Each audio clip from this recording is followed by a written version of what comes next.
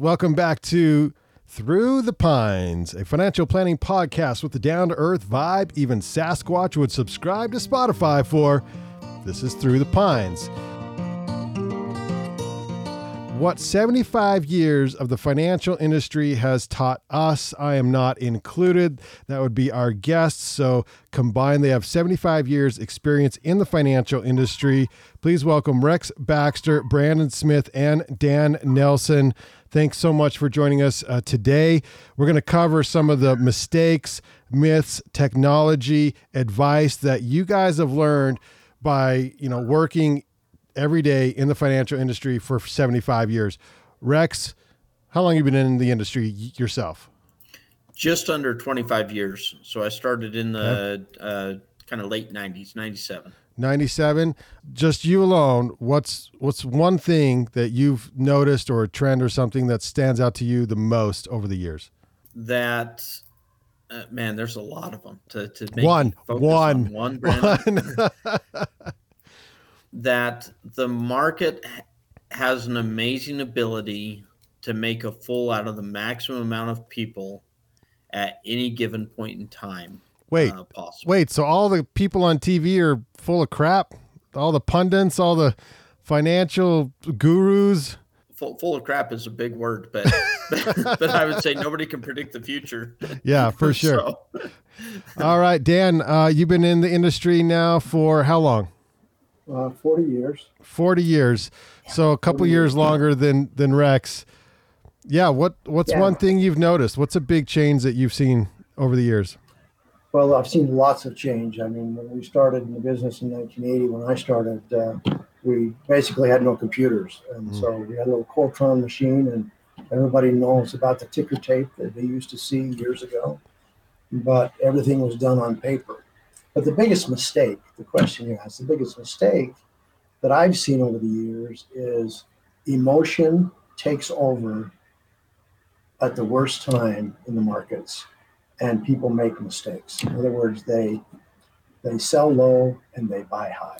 But Dan, they lost a lot of money, and so why do people?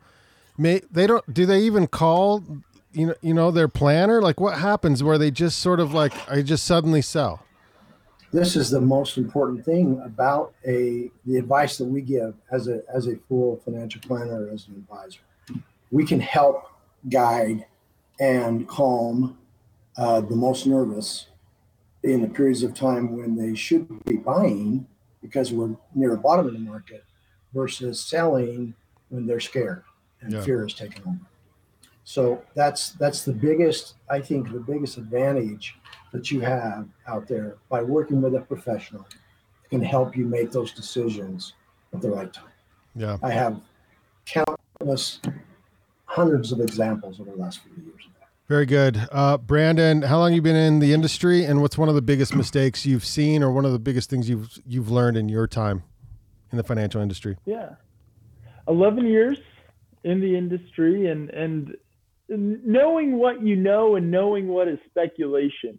And really deciphering between those two. We work with clients, and sometimes people like to take bets, and that's all right as long as you understand it's a bet and not a calculated risk, right? And that's one thing we try to help people do is help them understand what we can count on, and as far as long-term trends and what we can plan for versus what is maybe just a hunch. And if you can really distinguish those two, it helps a lot. Yeah. So, I mean, a lot has changed over 30, 40 years, but a lot has changed in the last 2 years because we now have Coinbase products in the industry. Dan, did you see any of this coming? Something called Coinbase? No. Yeah. Never thought about that. Yeah. Different types of currency. We always had the gold standard. Yeah. Always had the dollar. The currency was a commodity, just like pork bellies or corn or anything like that. We had commodities, but no, did not predict Coinbase. And then how many times are you talking with a client and they say, yeah, but I use this software or my program tells me this. And I think, like how often do you run into something like that? Often. One of the things in the last podcast, I think I talked about the fact that 40 years ago, we had two services, which was information and execution. Those are both free. In fact, information is 24/7. You can watch a program like CNBC and get 4 different opinions in a half an hour. Yeah. 4 different opinions in a half an hour. Yeah. Talk about confusing the American public. So it's a real important that you have guidance or direction or have some help, a calm mind, a calm person, an advisor to check in with and say, what do you think about this? Or what do you think about this? And get a second or third opinion for sure. Is there a piece of technology that you use now that helps you in your day-to-day work when working with clients? Besides a laptop and a phone? Yeah, the phone. A phone. Yeah. Yeah. The technology today is so dramatically different and so up to date, and the information is instant around the world. Mm-hmm. It used to be that there was a hurricane even on the East Coast, like we had in New Orleans. You wouldn't know about it until the nightly news, okay? Or if it was in Europe or some other part of the world, it would be 2 or 3 days before you knew about it. Isn't that wild? Today, you know about it right now, instantly. Right. It's going to happen. Rex, technology's changed over the years. I mean, 75 years experience between the three of you in the industry. Are there apps that you suggest people use? Are there things that, you suggest that clients can go to now in 2021? Like what's some of the bigger changes that you've seen as far as technology goes? Well, I mean, I think the most important app anybody can use is the Ameriprise app, Brandon. Oh, really? The show is sponsored by Ameriprise.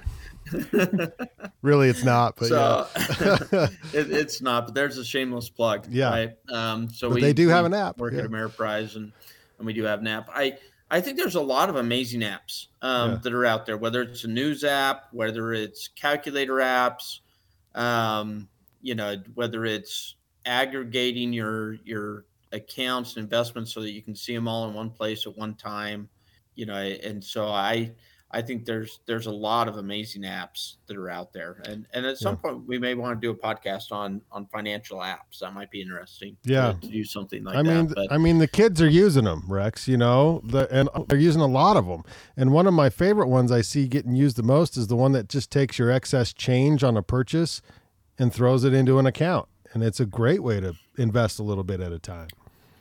Yeah, I think it was it Ashton Kutcher that started that with was that his? And started. Yeah, Acorn. Yeah, I think so. I think he was one of the first investors in that, if I remember right. But I think it's a big deal because instead of throwing your coins, your extra change into a coffee pot, like our grandparents or something like that, now we're throwing them into fractional shares of stock or fractional shares of investments. And I think the one thing that's been interesting to me in regards to that is it's gotten the millennial generation to become really good savers. Contrary to popular belief, the millennials are phenomenal savers. Now, I'm not sure that they're great investors, and I'm not sure that they're great at taking advice and some other areas just yet. And we could debate that left and right, but everything that I look at and see is they're doing a great job of keeping the debt down and keeping the savings up, which is impressive. Yeah, I think they have more access to information, which is good. There's more places to learn. So absolutely. Yeah. Yep. All right, Brandon, what technology have you seen in your 11 years of experience? It's crazy how fast things change because, I mean, even Facebook was just fairly new 11 years ago. So it's a lot has changed in the last 10 years. Yeah, and with the planning software, I mean, it used to be back in the day, a financial plan was done kind of at a 10,000 foot level, right? You take the amount of assets, you take a distribution rate, and you kind of run some calculations, say, I think you can retire in about this.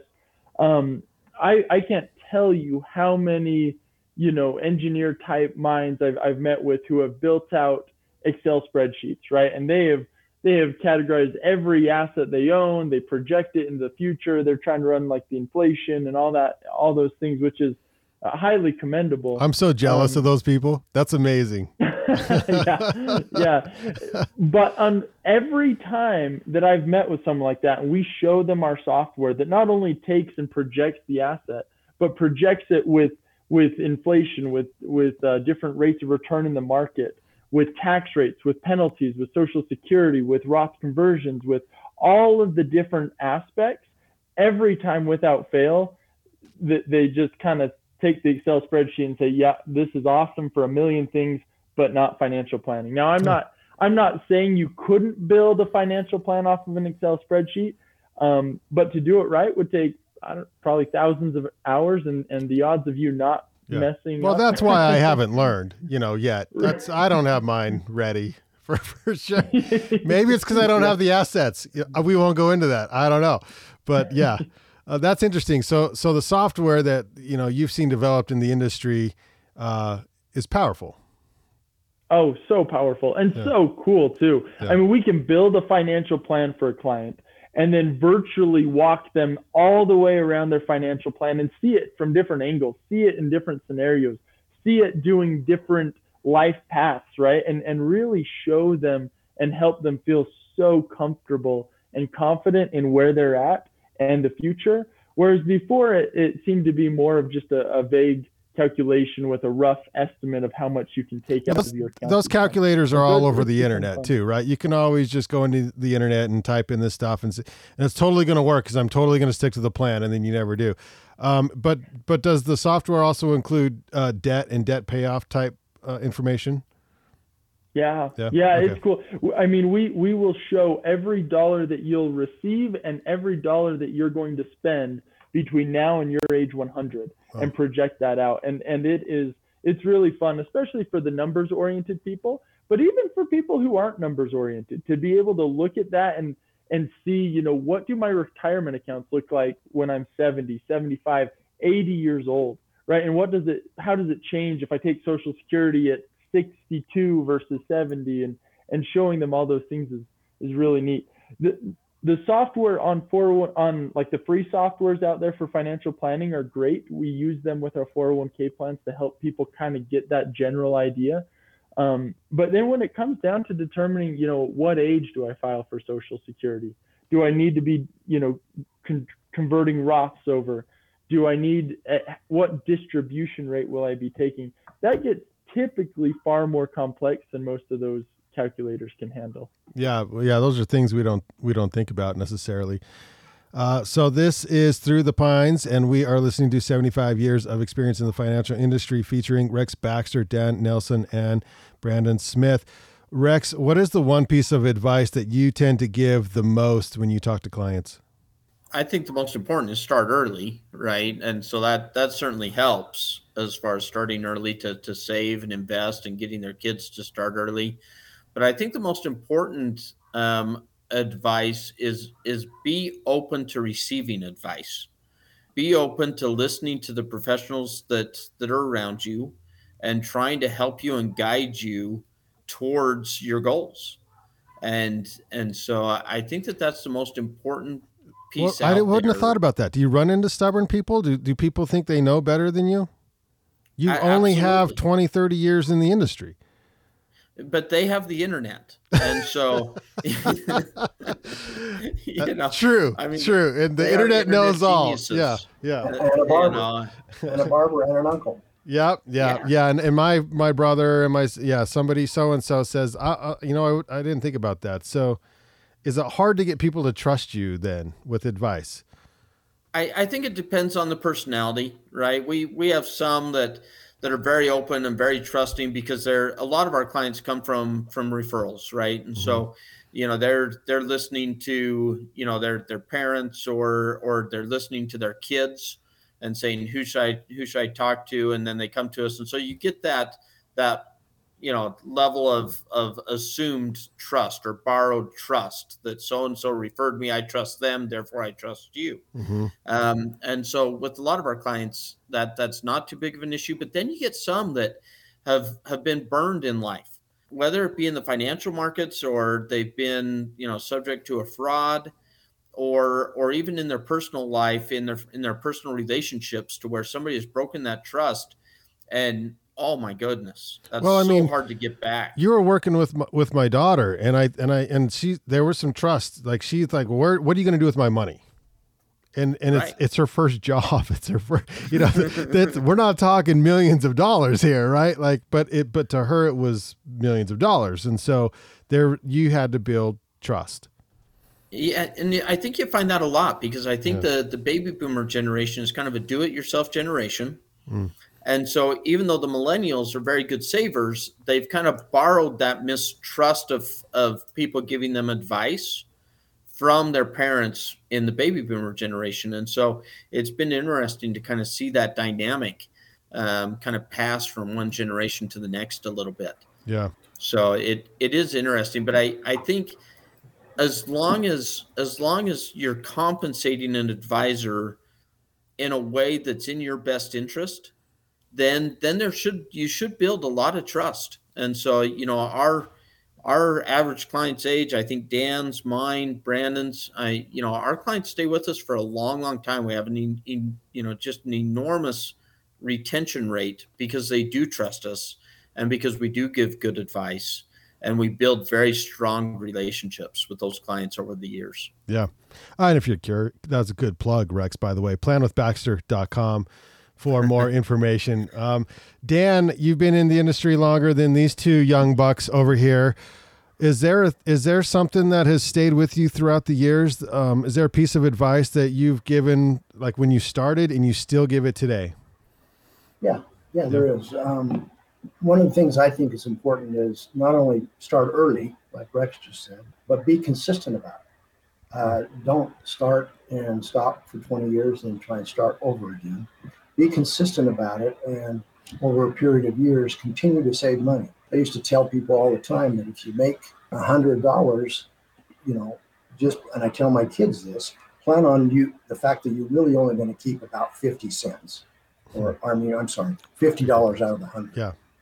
Okay, because of taxes, 401k contributions, other donations, other things that you might be doing. So don't plan on living on that $100. Plan on living your life on that $50.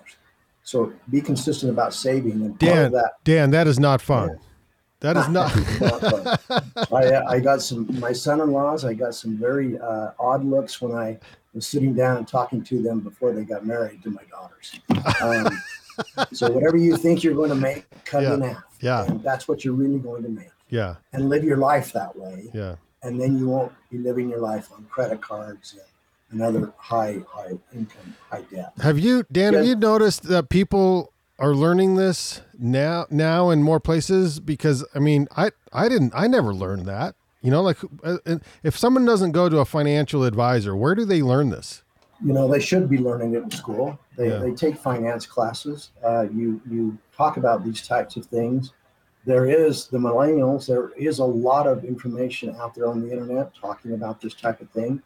The thing I'm concerned about the millennials is that they are savers. They're saving money, and they're learning a lot, and they're investing, maybe not consistently investing, and it might be more speculating than investing. But there is a lot of speculation out there. And the other thing I get concerned about is that I think a lot of people confuse a raging bull market with brains. So if you're in a raging bull market for 7 or 8 or 9 years, you can basically throw a dart and make money in the market. And some people think that I'm the smartest person in the world because I'm making a lot of money in the stock market. Yeah. Unfortunately, we have bear markets, we have down markets and corrections, and that's when we really earn our money as advisors, to try and keep it consistent with our clients and our prospects, to make sure they stay involved, stay invested, and will ride it out for the long term as an investor, as opposed to a speculator. Yeah, Brandon, what's the best piece of advice you've been giving your clients as of late?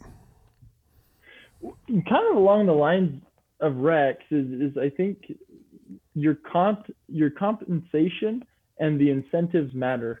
Are you paying your advisor such that when your accounts increase, that their compensation increases? or are you paying them all up front, right? And then, whatever happens. And I think you'd be surprised how often I come across people how often people just have no idea how much they're paying their financial advisor. If you don't know how much you're paying your financial advisor, that's probably an issue, right? Yeah. You should know how they're getting compensated and for what they are getting compensated. When you line that up and structure it such that, I am incentivized to help your account grow, it just tends to have a better outcome. I like to compare it to, shopping for cars. If you go into a used car lot or any car lot for that matter, I mean, what are the odds that the car salesperson is going to come to you and say, hey, you know what? I know you're here, but you really ought to go to the lot next door. They've got some nicer cars that you're going to like, right? Like, that's just not going to happen. However, if you had someone that was with you, right, a fiduciary that was paid to help you find a car rather than paid to just sell you certain cars, they would go with you and look at the mechanics of the car. And then if they were compensated, if that car did well for you long term, the odds of you getting sold a better car are dramatically higher. And unfortunately, the car industry doesn't really have that, or at least it's not very prominent. But in the financial world, that's the thing, right? You can choose how you want to pay your financial advisor. And if you choose someone that is a fiduciary, right, that gets compensated and your interests are aligned and you're sitting at the same side of the table, you're far more likely to have a better outcome. So Dan said, plan on living off of basically 50% of your income. And to me, that's suffering. And so what is the difference between suffering and sacrificing for the better good and to have some good financial success later? So I threw this one out there. That was my comment. I've often come across people who are suffering, but not sacrificing. And there is a huge difference, right? There's really two big examples and probably hundreds, but two main ones come to mind. And one is, I mean, I've talked to people who have told me, I'm not going to get a mortgage. I'm going to buy my house cash, or, I'm not going to, get a basic, conventional loan. I'm going to come up with a full 20% down on the house. And I look at it, I'm like, well, that's nice, but how long is that going to take you, right? You're going to suffer and pay rent for years and years and years. Meanwhile, house prices appreciate, and you're going to find you're going to suffer and sacrifice, but you're not actually going to reap the benefits of it. And so that's like the housing one, and then also retirement planning. People like, I'm just going to work till 70, and that's great, right? If you want to work till 70, that's fine.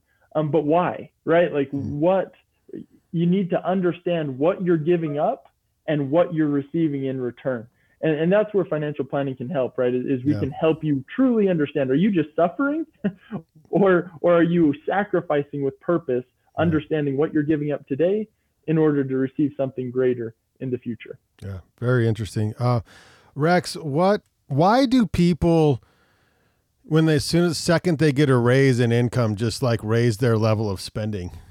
I mean, we know the answer. Who doesn't want to do that? Well, I know. I mean, it's like, hell yeah, new car, here we come. Just like new Brandon car, said, I'm going to Vegas. Sacrifice no more. Yeah. Yeah. Like, it never goes into savings. Like, why are we like that? So not only does it not go into savings, right, but people spend it before they get the raise. Right? Oh, yeah. Even my son, right? He's coming to me here today, and he's like, "Hey, Dad, I'm gonna get a raise in November." and so next thing I know, spending now comes with a new guitar. He's got a brand new guitar already, and I'm like, "No, wait, you're not getting your raise for 3 months." So Rex, I love that you can't even train your own kids. This is fantastic. Yeah. Oh man. I am absolutely the shoemaker that can't do his own, all those kinds of examples. No, your daughter's done really well. Yeah. It helps. I have 7 kids, and so I've got probably a kid example for about every situation, right?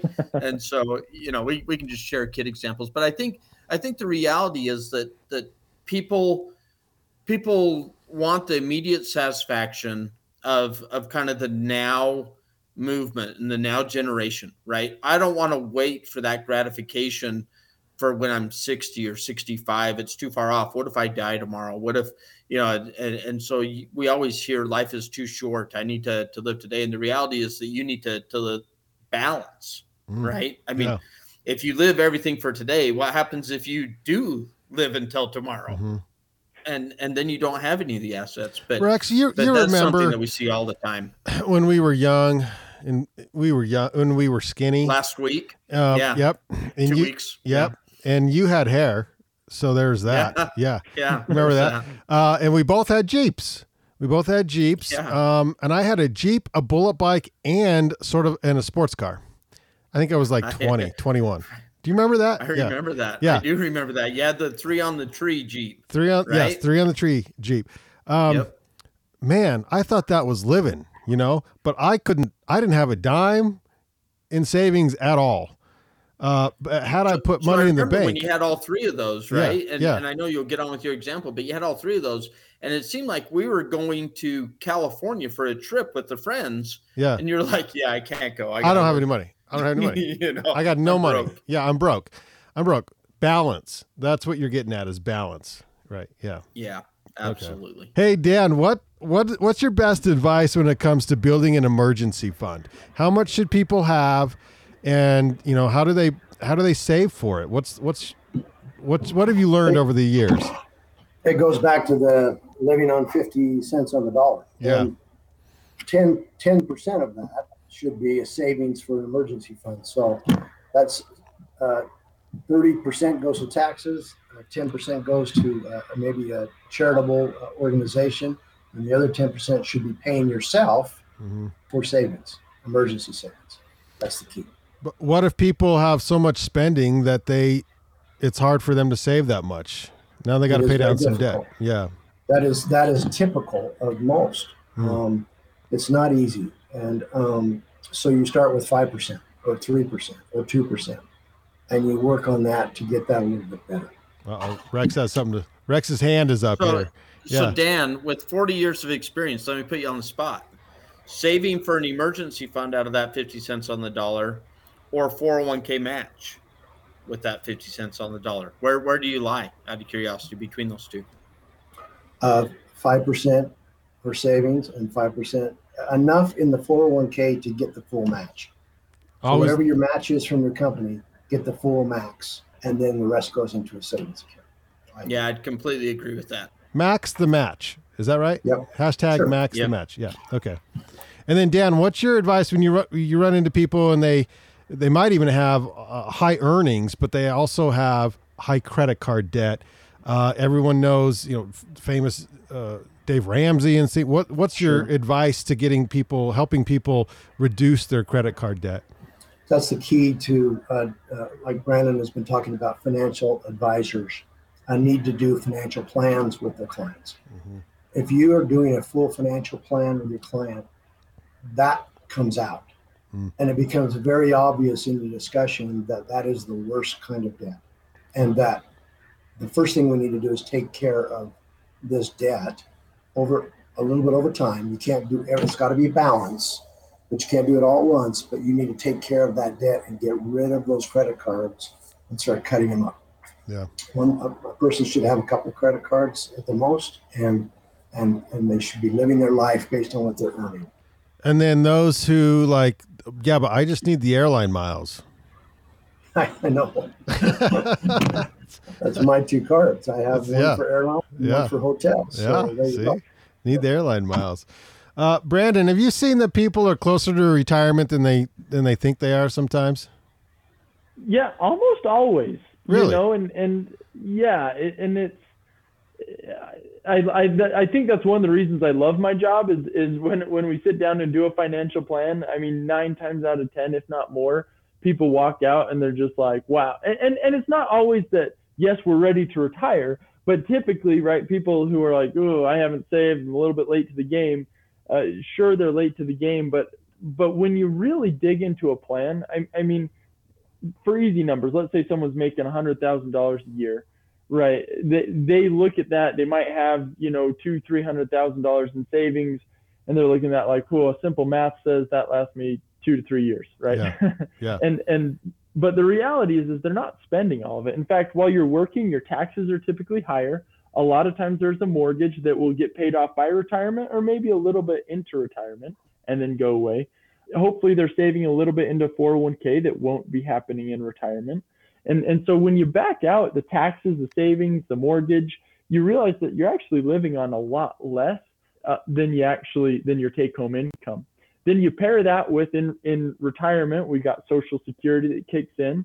If a spouse, even if they're married, right, and one's been working, one's been staying home with the kids, that spouse can take half of the other benefit while they're living, right? And so you get 1-2 Social Security benefits kicking in addition to reduced taxes, reduced savings, loss of a mortgage. And the picture actually starts to typically come together a lot better than people really initially anticipate. What's the average amount that people are hoping to retire with right now? Is it, because it used to be, if I was a millionaire, I'm going to be loaded. Is it closer to 2 million now? What's like, where are people sitting these days? It is so relative. This is so relative. Rex depends. Income. Yeah. No, I know you hate the it depends answer, but it is. Do you have pension income? How much Social Security income are we receiving? Literally, it's in Utah. You see a lot of people, with a few $100,000 clear up to, $1.5, $2 million, right? And so that's kind of a range. But you can typically retire in Utah pretty well with few $100,000, and it just depends, right? Yeah. It really, I shouldn't even throw numbers out there because it really depends on what you're used to living on, right? If you're used to living on an income of $50,000 a year, your savings is a lot less than if you're used to living on $100,000 or $200,000 a year. And then this is kind of an odd question. I just thought of it, but because when you're retired, do you need to be adding to savings? Because you know what I mean? You're spending it instead, right? Yeah. And that's a fantastic question, and one we try and help our clients understand is I'll project that, right? I told you we project each year cash flow, and I'll fast forward and say, now that we're in retirement, this is what income looks like. We're pulling this much from Social Security. We're pulling this much out of the IRAs and 401ks. And then we'll set that up for clients as they get into retirement, right? Mm-hmm. Where they'll have $2,000 a month automatically just hitting their bank, right? And in addition to that, they've got money from Social Security hitting their bank. And we're trying to hit that target, right, to help them essentially replace that same check they're used to getting, every 2 weeks. It's just replaced with Social Security and retirement account distributions, sometimes pension income. Yeah. Hey, Rex, besides not starting early, where do people go wrong with their finances? I think that I think two things. I think one is the I want some of that mentality. And so something that has doubled, right? All of a sudden everybody wants it, right? Because it's done so well. So, they tend to do the exact opposite. Yeah, Bitcoin of what they should or something right? Whatever the new trend something, is. Yeah. Right? Whatever the new fad is, and whatever's gone up so drastically that's when it's interesting. because there's study after study that looks at money flows on different mutual funds. I think Fidelity has studies, Vanguard has studies, things like that. And traditionally, the mutual funds that get the most money flowing into them happens to be whatever fund did the best the previous year, right? And so people are notoriously buying high on those funds as opposed to a good diversified portfolio and then rebalancing. The beautiful, thing about rebalancing is it forces you to sell high, to sell what's done well, and it forces you to buy the underperforming areas of the market. And so I think, when I think about what do people do wrong and if they're not being helped by an advisor, I think it's the following the herd mentality of everybody wants ABC stock or wants some digital currency or something because it's gone up, and yet they don't understand why, they don't understand behind it. And so they're just following the crowd. and notoriously that puts them in a bad spot. So, yeah, because if you're talking with your buddy at your job or whatever, you do, and they say, yeah, but do you own Tesla? And you say no, then you look bad. Yeah, well, and it's funny because people do that all the time, and their ego. What was it? Was it Top Gun, to where his ego's writing checks, his body can't cash, or whatever that was, right? Yeah. So I mean, same thing with investing, right? Yeah. Is people's ego like, oh my gosh, my neighbor has this digital currency, and it sounds like it's so good, and yet everybody brags about their winners and is silent and crickets on their losers. Typically. Well, yeah, I do like it when people brag about how much they lost. That's pretty fantastic. Yeah. Right. Yeah. Which is fun, because then you're like, aha. And we don't always win. Yeah. Yeah. But how often do they tell you? Not very often. Yeah, for sure. Hey, Brandon, what, we have some more numbers. We got numbers, right, for this podcast? Yeah. Let's go over some numbers. We like to call this segment "S'more Numbers" with Brandon Smith. So a little bit away from the financial topic, but this one is interesting. IHS Markit did a study, and they said the average car on the road in the U.S. at the end of 2020 was 12.8 years old, up from 10.2 years old at the end of 2005. So, and I don't know, we always like to interpret what that means. It means, I guess, I don't know, that cars are lasting longer or built better, so much as maybe people were worried about not being able to buy new cars or worried about pandemic stuff, and they, instead of buying a new car, they held on to their old one, or they couldn't buy cars because, I mean, car lots have about a fifth of the cars on the lot that they used to have, just from production issues. And so people are fixing their cars. I guess that's good news for car mechanics. Bad news for car salesmen?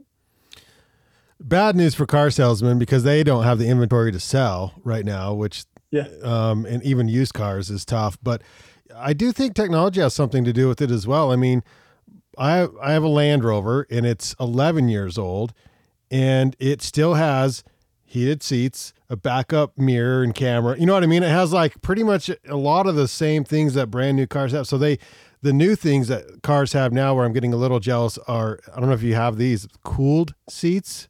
Cooled seats are the next level right there. And then like the backup cameras are just a lot nicer and bigger and brighter. And then of course, electric, so as we move into electric vehicles, I'm curious to know how long gas vehicles stay on the road, over the next 10 years. Yeah, it probably has a lot to do with efficiencies, how efficient can they become? Yeah, for sure. Hey, Dan, let's talk about retirement real quick. You've been in the industry for some time. Again, the 75 years of financial industry experience here with Rex, Brandon, and Dan. What's the plan for Social Security? When do you leave it versus an IRA or 401k? Do you ever not take Social Security? Like, how does that work? Well, you take it. Always take it. Okay. Eventually. You obviously take it because you've been contributing to it in your whole life. And in one other segment, I think, podcast we talked about, is it going to be there? I have some thoughts about that. And there is no political party on either side of the aisle who's going to be in charge when they cut Social Security. Believe me, nobody's going to do that. Yeah. So I feel comfortable. I mean, I'm 65, but I feel comfortable that Social Security will always be there in some form. Now, there's some issues with it as far as funding it, but they will figure that out if it's the last thing that they can accomplish in Washington. Yeah. So as far as retirement goes, you've got to determine with a financial advisor, what's the best time? Is it 62? Is it 67 and 4 months, like my full retirement? Or is it 70? When should you take that? And it is based on your income. It's based on other sources of income. It's based on your lifestyle. And it's also based on life expectancy. Mm-hmm. Oftentimes you'll look at your parents and grandparents and think to yourself, how long did they live? Your grandparents probably didn't live as long as your parents, and you're probably going to live longer than your parents because of medical technology and everything that's happened in the medical industry. But you should look and determine, I'm going to live till I'm 84 on average, or 86 on average. When should I start taking it versus how much other income I have coming from other sources?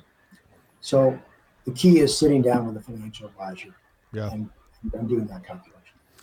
And then one more shameless plug to the financial planning. That is where it's so cool. We can build, like I said, build that financial plan, walk all the way around it, see it as it is. And then we can just make tweaks, right? Change just Social Security and say, what does it look like if we take it at age 67 versus waiting till 70? And just look at the projections of your assets. What does that do to your 401k? What does that do to your cash flow? What does that do to all these things?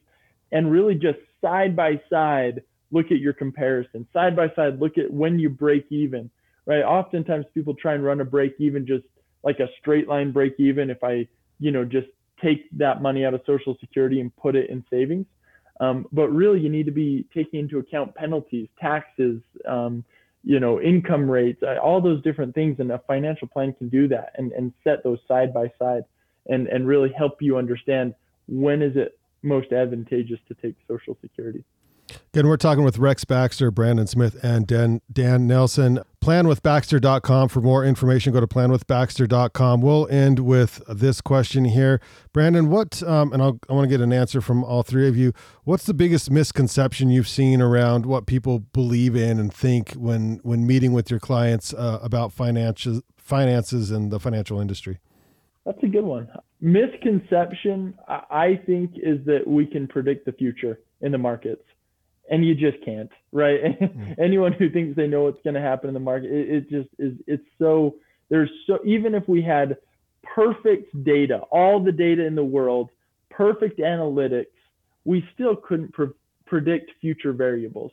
And so that's where it really comes down to when we build your investment portfolio, we build it such that, if the markets go down like they did in 2008, we're still going to have enough safe money set aside that we can pull from and get us through that downturn and let the markets come back and let the rest of your assets come back. And so I think the answer always comes back to, in my opinion, because we often like to kind of hedge our portfolios or get a little bit heavy in one or the other. But at the end of the day, it's so important to make sure that we always keep a portfolio built the way it's supposed to be built so that whether the markets go up or whether they go down, we're still going to have something to fall on and get through it. Yeah. Dan, what are your thoughts? What's the biggest misconception your clients have come to you with? I think the biggest misconception there is out there is they think that it costs way too much to talk to a financial professional. Yeah. In reality, it doesn't cost anything. Anyone can call any one of the three of us and say, I'd like to spend an hour with you and get some advice. It would not cost them anything. Wow. That first time. That's a huge deal. Yeah. It is. That's the biggest misconception. Yeah, because you guys have been 75 years between the three of you, and you guys talk to each other, so you know each other. And if someone has a question, you guys all, can come up with the answer. So it's free to reach out. And then the way you guys make money, do you want to explain how you make money real quick, Dan? Well, sure. If we engage the client in a financial plan or in a relationship where it's a long-term relationship, we work out the fee or the structure of the fee going forward. But it always makes sense on a net basis. How much am I making on my investments versus how much is it costing me? The value that we should be able to add way outweighs the cost of working with a financial professional. For sure. All right, Rex, final thoughts, biggest misconception and anything else I may have missed on the three of you. 75 years of experience. That means you're old, Rex. 75 years of experience. That's a pretty big number. Yeah. When we were putting this podcast together, I think both of their points should, be very well regarded and taken as far as can't predict the future at all as far as that goes. Yeah. And it's not too expensive to talk to us. Matter of fact, it's probably the opposite. It's probably too expensive to not talk to a professional. I think one of the other, misconceptions out there is that they're better off doing it on their own. Is that, they sometimes will run into people that think 75 years of experience and that they can learn it in 10 minutes on the internet. And I'll tell you what, with financial planning or investing, there's as much art to it as there is science to it. And the science is very studyable. It's very learnable. Art comes with experience. Art comes with understanding people's personalities. It comes with understanding how they behave during market upturns and downturns. It comes with, with all that experience. We have the innate ability to pull on that to help guide you towards your goals and help guide you to be efficient in the way that you're managing your money. And so, I wouldn't undervalue that experience in comparing going it alone versus using an advisor. Yeah. All right. Excellent stuff. That is Rex, Dan, and Brandon here on the Through the Pines podcast. For more information, please visit planwithbaxter.com. This has been Through the Pines, reminding you to use yesterday's dollars to finance tomorrow's dreams.